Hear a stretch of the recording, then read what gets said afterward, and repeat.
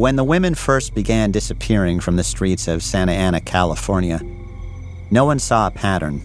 We used to walk that streets at 3 o'clock in the morning. People would ask me, "Are you crazy?" I don't care. That's my daughter I'm looking for. Nothing's going to stop me. For months, even as more women vanished, police did not regard it as a high-priority case. It was always the same story.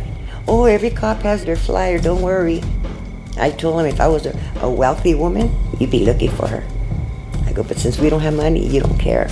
Then a young woman's body was found in a trash sorting plant, and the case came to an Anaheim investigator, Detective Julissa Trapp. And she said, "No, I give you my word, I will not rest until I find who killed your daughter."